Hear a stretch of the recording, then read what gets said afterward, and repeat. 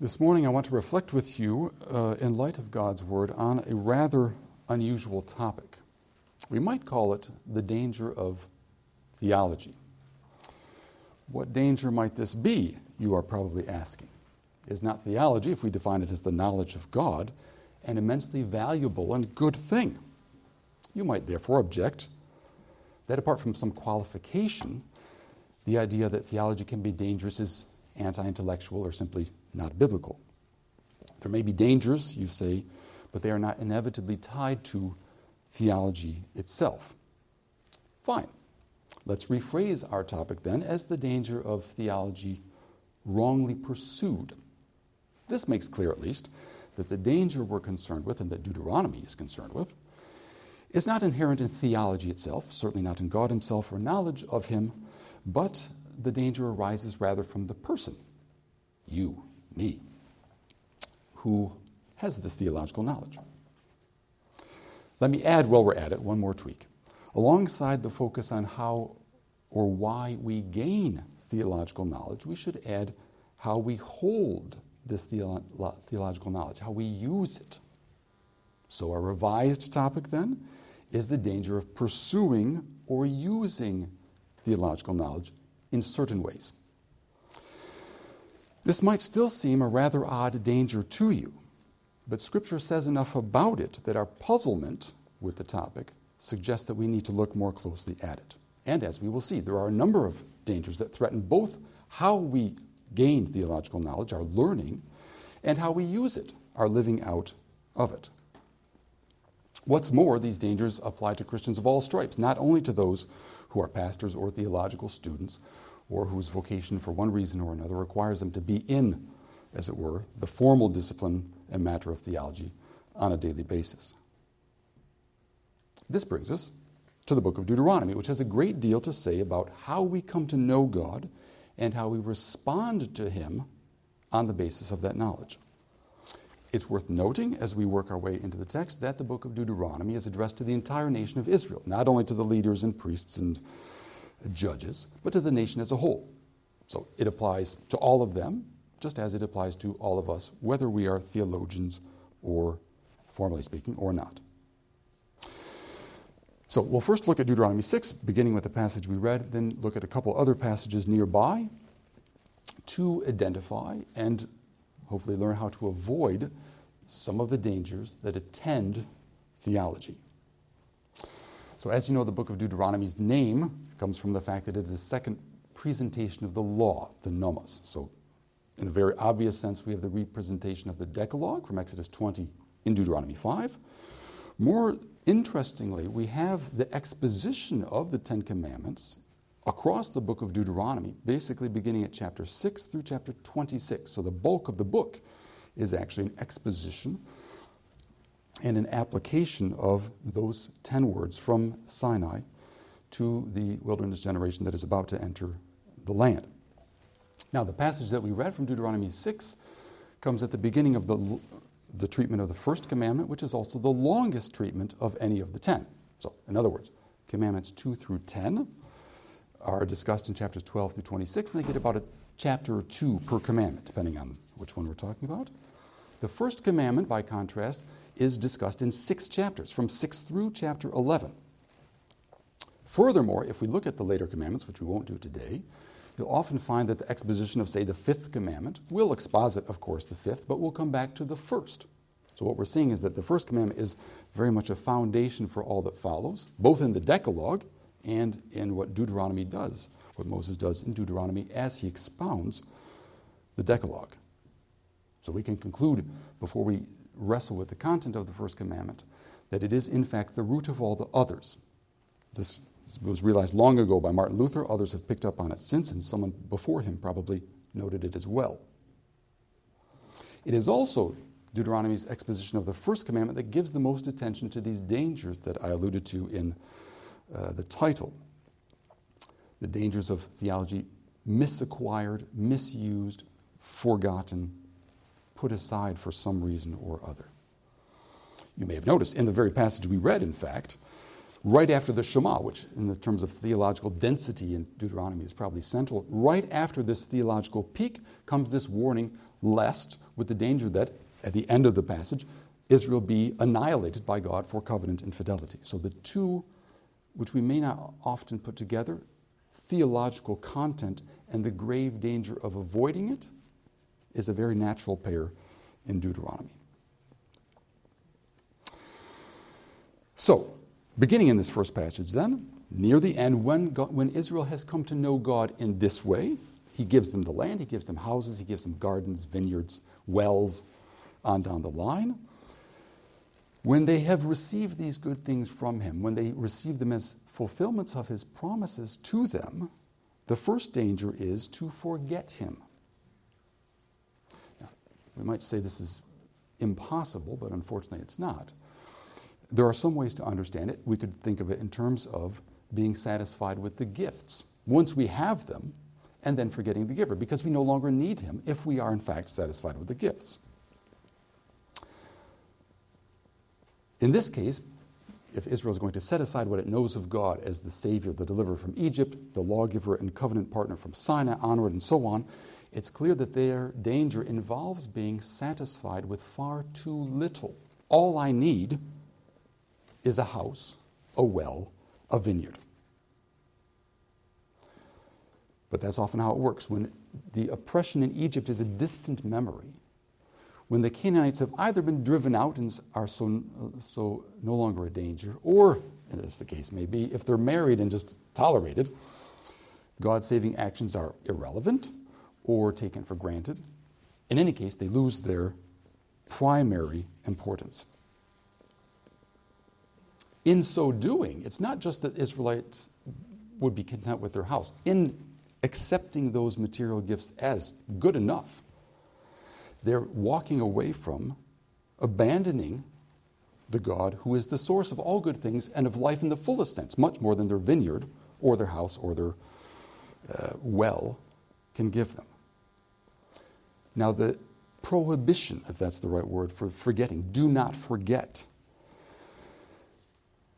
encourages Israel and us to actively maintain a sense of dependence upon God. If Israel's heart turns from the God who has bound himself to her in covenant, set her apart from all the other nations, called her to himself, their heart, and not only their body, will seek satisfaction in things that cannot satisfy.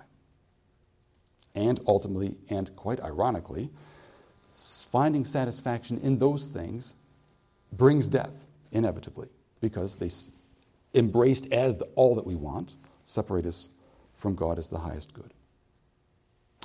So, if Israel is to avoid this danger, it has to trust God's goodness, and here's the key element, the opposite of forgetting, to regularly recall and to meditate on his acts of deliverance and his word that he gave, as the passage says later, for their good always.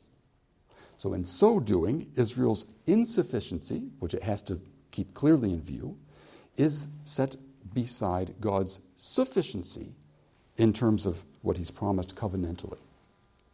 He will, and if they think that way, believe that way, act that way, remain uppermost in their minds, and, as the verse we read says, Israel will, in so doing, revere him only, serve him only, take oaths in his name only. In short, they will find life in him and in him alone. There are more dangers, however.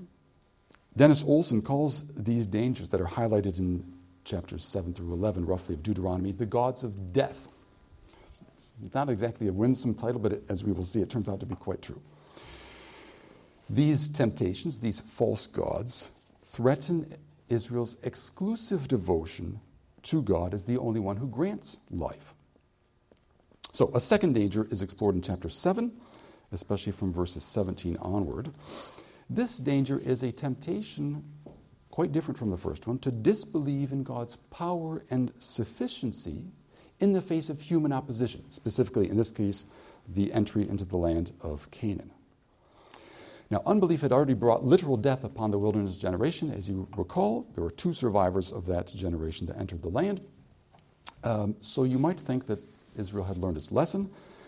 Whether it has learned its lesson remains to be seen, hence Moses' exhortation here. For us, I want to caution us against giving a very pat, clinical, unthreatening, or that's so ridiculous I could never do it definition to unbelief, especially thinking that our orthodox belief makes that danger non-existent for us. Israel doesn't risk rejecting belief in God for no reason. Its potential unbelief involves thinking that human agents, human means, human plans are either more powerful and more necessary than God, or, more subtly, that they're necessary alongside God. We are more prone to this sin than we suspect. I'm not speaking, obviously, against the use of means in general, and certainly not against the use of the means of grace in our Christian lives or in the gospel ministry. But I am suggesting that we too easily assert that our help is in the name of the Lord when our attitudes and our plans and our strategies put the lie to that claim. Here, some self-examination is necessary. When did you, or when did I, last let the ends justify the means by putting your strategic calculations for the success of a project or a plan above honesty? Why are our hopes for our church or for the cause of the kingdom globally so easily dampened when we see recurrent persecution or the progress of secularism? How do our prayer and dependence upon God, on the one hand, stack up against our self-empowered action, the weight we give to our Christian experience, our academic competence, our strategic vision? What is the relationship between our hopes for the gospel's progress and the confidence or fear inspired by whatever political power is party is in power? The first countermeasure that Moses calls Israel to use against such unbelief is identical to the one he prescribed against forgetting God. Israel must remember God's mighty deeds and covenant faithfulness on its behalf. We, of course, are to do likewise, but have the immense advantage of seeing many more fulfillments of God's promises and having seen God's ultimate self-revelation in the person and work of his Son. So, to the degree that we really believe that Christ is the King of his church and that the gates of hell cannot withstand its advance, we will be able to resist the siren song of lesser means that would divert some of our confidence away from him. To the degree that we take God's power and holiness seriously, we will refuse to compromise truth or justice in order to advance what may well be a biblical goal. Unbelief really is a danger. This explains why, after the call to remember, in chapter 7, Moses cautions Israel not to meddle with the gods of the Canaanites or to dabble in their beliefs.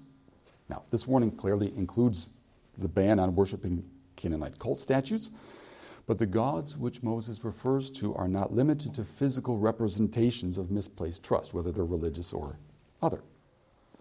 As a result, these gods are probably more numerous and more present in our lives than we think.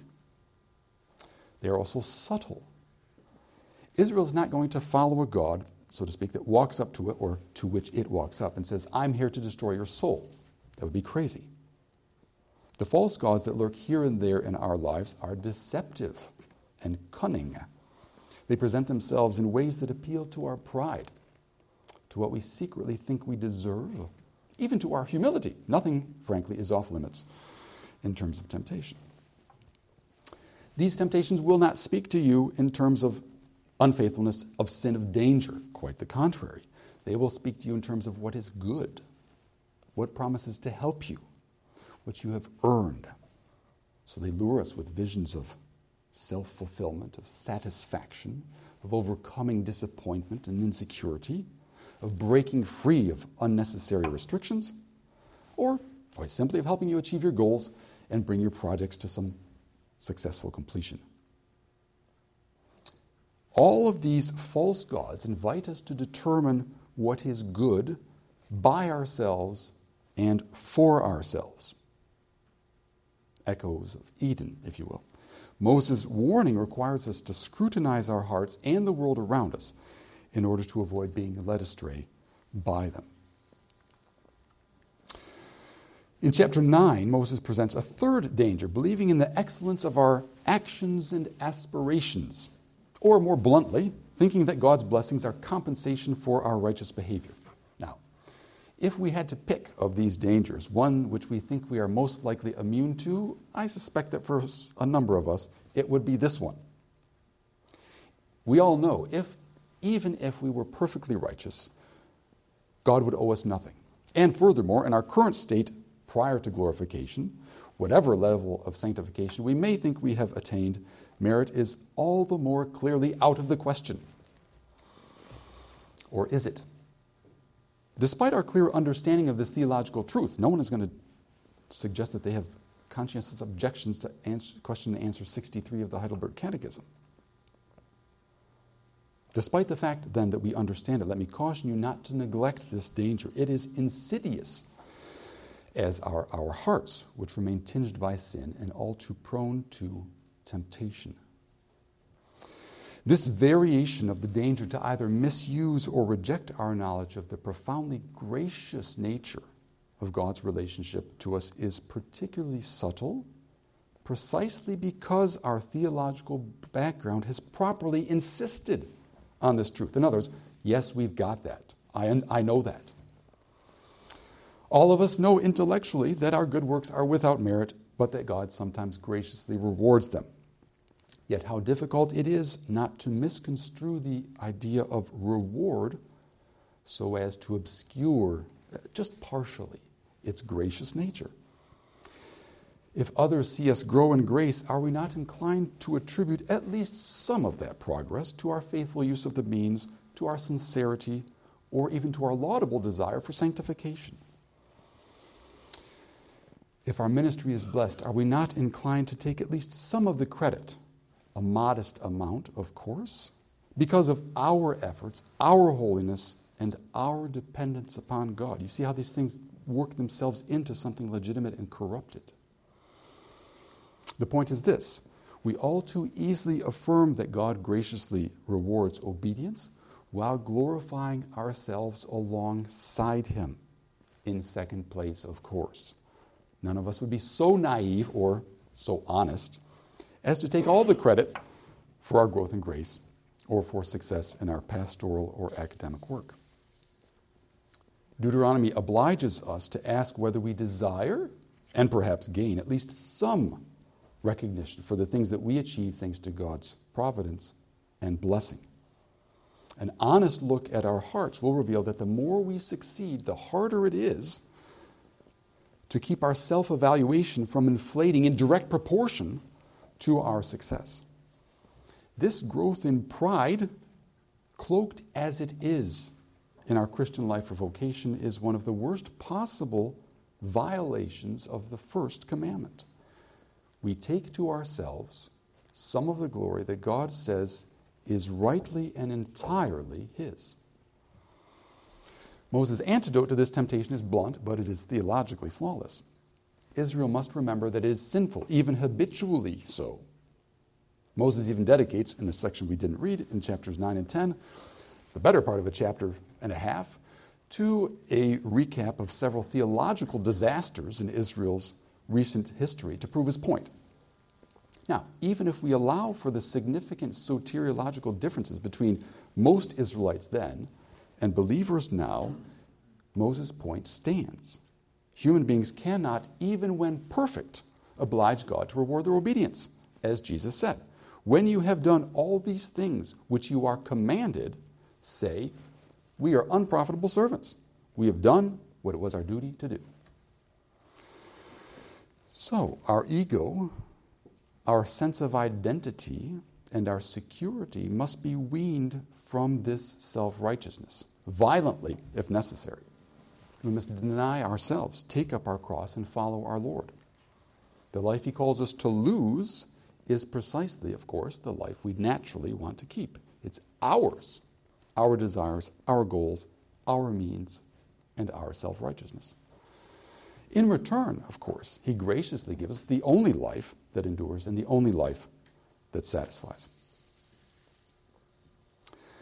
Before looking more closely at a couple other antidotes to idolatry, I want to add one more false god to those mentioned in Deuteronomy 6 through 9. This so-called god, I think, is particularly likely to appear in circles that value theological knowledge. As a result, conservative denominations, churches, and seminaries are not safe zones when it comes to temptations of this sort. The danger is this: that we delight not in the God to whom our theology bears witness, but in our theology itself.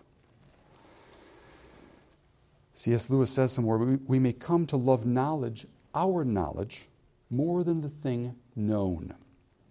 This danger is at least two-edged. There's an element of pride because it's our knowing, one kind of idolatry already, and an element of more blatant idolatry of the intellectual kind because our knowledge satisfies us. That's all we need. Learning theology, here's the bad news part. Learning theology as part of a curriculum and as part of your daily vocation makes this a particularly pernicious danger. But, more bad news, Christians in other vocations can hardly presume that they will be spared these temptations. The reason is simple. Satan is particularly interested in attacking those who take God's word seriously and who want to know him through it, regardless of what they do from 9 to 5. Now, as we've seen, the danger is not theological knowledge itself, but the possibility that we might betray our theology by letting our hearts be turned, even in a small degree, away from the God with whom it has to do. The false gods that we worship in this context may be intellectual satisfaction, doctrinal purity, people's esteem for us as theological experts, or any other number of things. Self-examination is necessary here too, because the forms that this false god takes are legion. Well, if the danger of letting our knowledge and experience of God be twisted into something that drives us away from him rather than drawing us to him, if that danger is so real, so subtle, so destructive, what are we supposed to do? How are we supposed to live and learn and serve God while remaining vigilant against it? It will not surprise you, either in Deuteronomy or elsewhere, that there's no shortage of biblical guidance on how to avoid the multifaceted danger of idolatry. Let me briefly summarize with you what we've seen already in Deuteronomy 6, 7, and following, and then look at a few other passages. So, in chapter 6, Moses exhorted Israel not to be satisfied with the material comforts which will come to her when she enters the land. Those good things she is to see as God's goodness, and he is to be recognized as their source. At the same time, Israel is to remember God's saving deeds on her behalf, Exodus, wilderness, entry, and so on, and his covenant word to her as the bonds that tie him to her.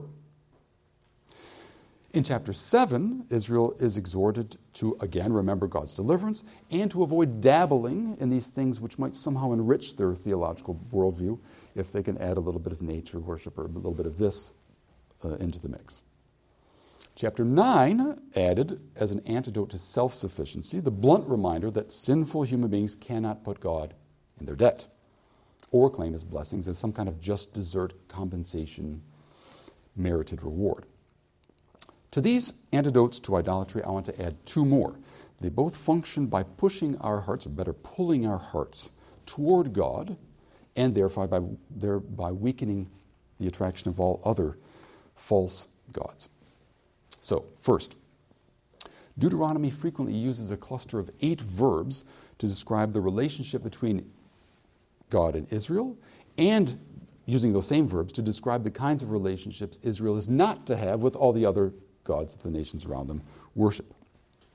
These verbs are remember, follow, fear, love, serve, worship, cling to, and swear by.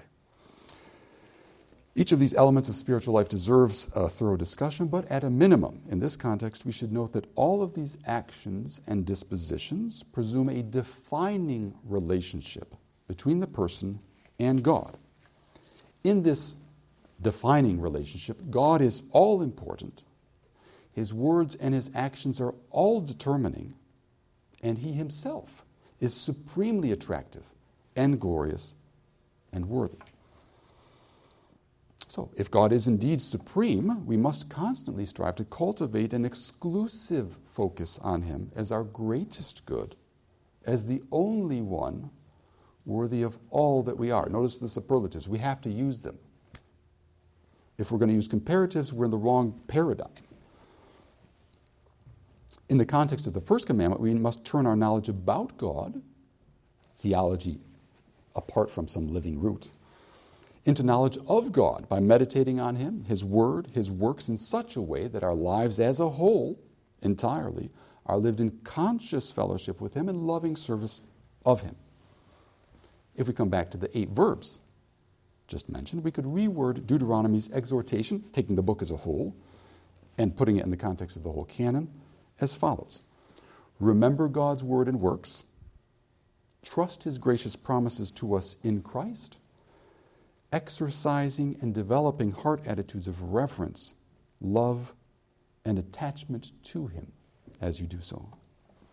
These commitments and values will, with his blessing, lead to a life that is increasingly aligned with his will and therefore resistant to idolatry in all its forms. A second and final antidote to idolatry is to reinforce, nurture, foster our experiential grasp of the surpassing goodness of God. In God's grace, this will leave very little room for a divided heart. The more our heart is captivated by one thing, the less there is of it to be captivated by anything else. Here, the Psalms are a uniquely rich resource in which their authors revel, frankly, in the unique and unequaled glory and worth of God as we know him in Jesus Christ. Let me give you some examples. From Psalm 4. And notice either the exclusive language or the superlative language. You alone, O Lord, make me dwell in safety. From Psalm 16. The Lord is my chosen portion and my cup. In your presence there is fullness of joy. At your right hand are pleasures forevermore. Not until something else takes their place or when something else intervenes. Psalm 27, one thing have I asked of the Lord, that will I seek after, that I may dwell in the house of the Lord all the days of my life, to gaze upon the beauty of the Lord and to inquire in his temple. Psalm 62, for God alone my soul waits in silence. He alone is my rock and my salvation. And from Psalm 63, your covenant love is better than life. These desires, these aspirations, these confessions invite us to taste and see that the Lord is good, in a word. That nothing and no one compares to him. That he is the only source of life in all senses of the word. That he only can satisfy. And that his grace is unbounded. If our hearts are full of God, if our hopes and confidence are grounded in his character and in his promises, then the allures of false gods, including those that spring up from within our hearts and minds, will have little chance to draw us away from him. The New Testament develops this same holistic, exclusive attachment to God in light of the person and work of Jesus Christ and the gift of the Spirit as the pledge of our inheritance. In particular, the Christian life is life between the ages. If you've seen that graph in Voss's book, you'll know what is being referred to. It's characterized by the tension of already and not yet, and is therefore resolutely oriented toward the future. Time would fail us if we were to note even some of the passages in which hope, joy, inheritance, and indeed consummation are interwoven with imperatives that bear on believers' attitudes and actions here and now. In a word, to summarize all that, the lives of believers in the present age are to be shaped by hope. In Constantine Campbell's words, this present age is filled with hope for the age to come. The trials, sufferings, tragedies, and death that characterize the present age are all set against the age to come, when trials will turn to comfort, suffering will turn to joy, tragedy will turn to triumph, and death will turn to resurrection. This hope, the inheritance of the new heavens and the new earth, and the promise that believers will be like our Lord when we see him as he is, are so far beyond compare that no other good, no other goal, no other so-called God should challenge them. Well, let's draw these threads together. The lamentably fragile, often fragmented nature of our love for God reveals just how present the danger of having other gods is. Because if our love for God is not full, there is a reason for that. It's just not something that's growing but is perfect at this stage. This is a danger even in connection with our acquisition and our use of theology, as lamentable as that truth is. So when that is a problem, we must repent of that sin, lament it, do all we can in God's grace to remedy it. More positively, all this is to be done, meaning the repentance and the pressing on towards God, is to be done out of the conviction that he is infinitely and uniquely worthy of such pursuit, of such love, of such devotion. Let's close by summarizing what Deuteronomy and the rest of Scripture, very selectively referred to, call us to do when we are faced with God's claim in the first commandment on all that we are, all our love, all our worship.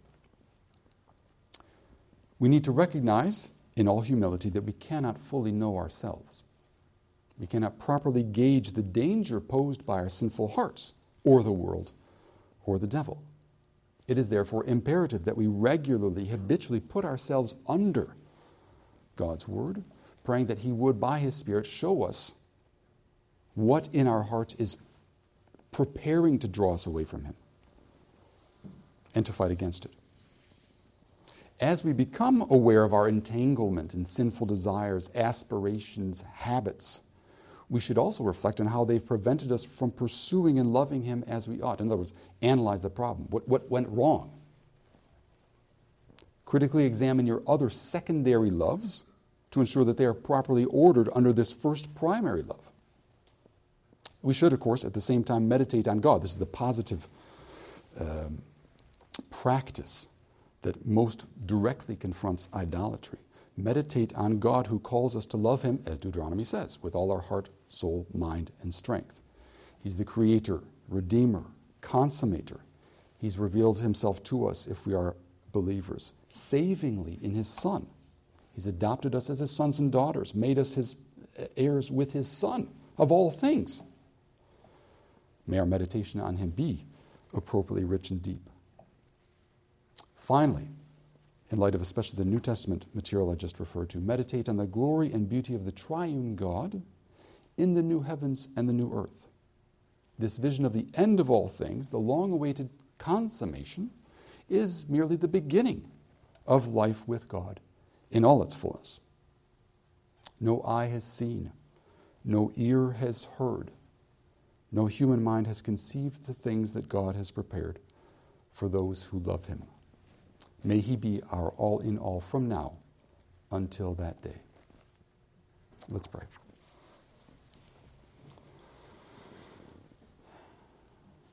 Our great God, as we stand under your word, we are painfully aware of how far we fall short of the life that you call us to. Far from being an obligation, it is the highest good, the best thing that we can imagine, and yet in our foolishness and in our sin, we all too frequently are contented with lesser things. We fail to see your greatness, your goodness, your glory. So we ask, first of all, for your forgiveness. We ask, too, that your grace would enable us to repent day by day, habit by habit, idol by idol, as we seek to continually align our hearts so that they follow fully and entirely after you. Give us joy, give us increasing satisfaction in you as we do so. Draw us towards yourself. May your Spirit impel and pull, press and invite us to greater and greater knowledge of you until we see you face to face. In Jesus' name, amen.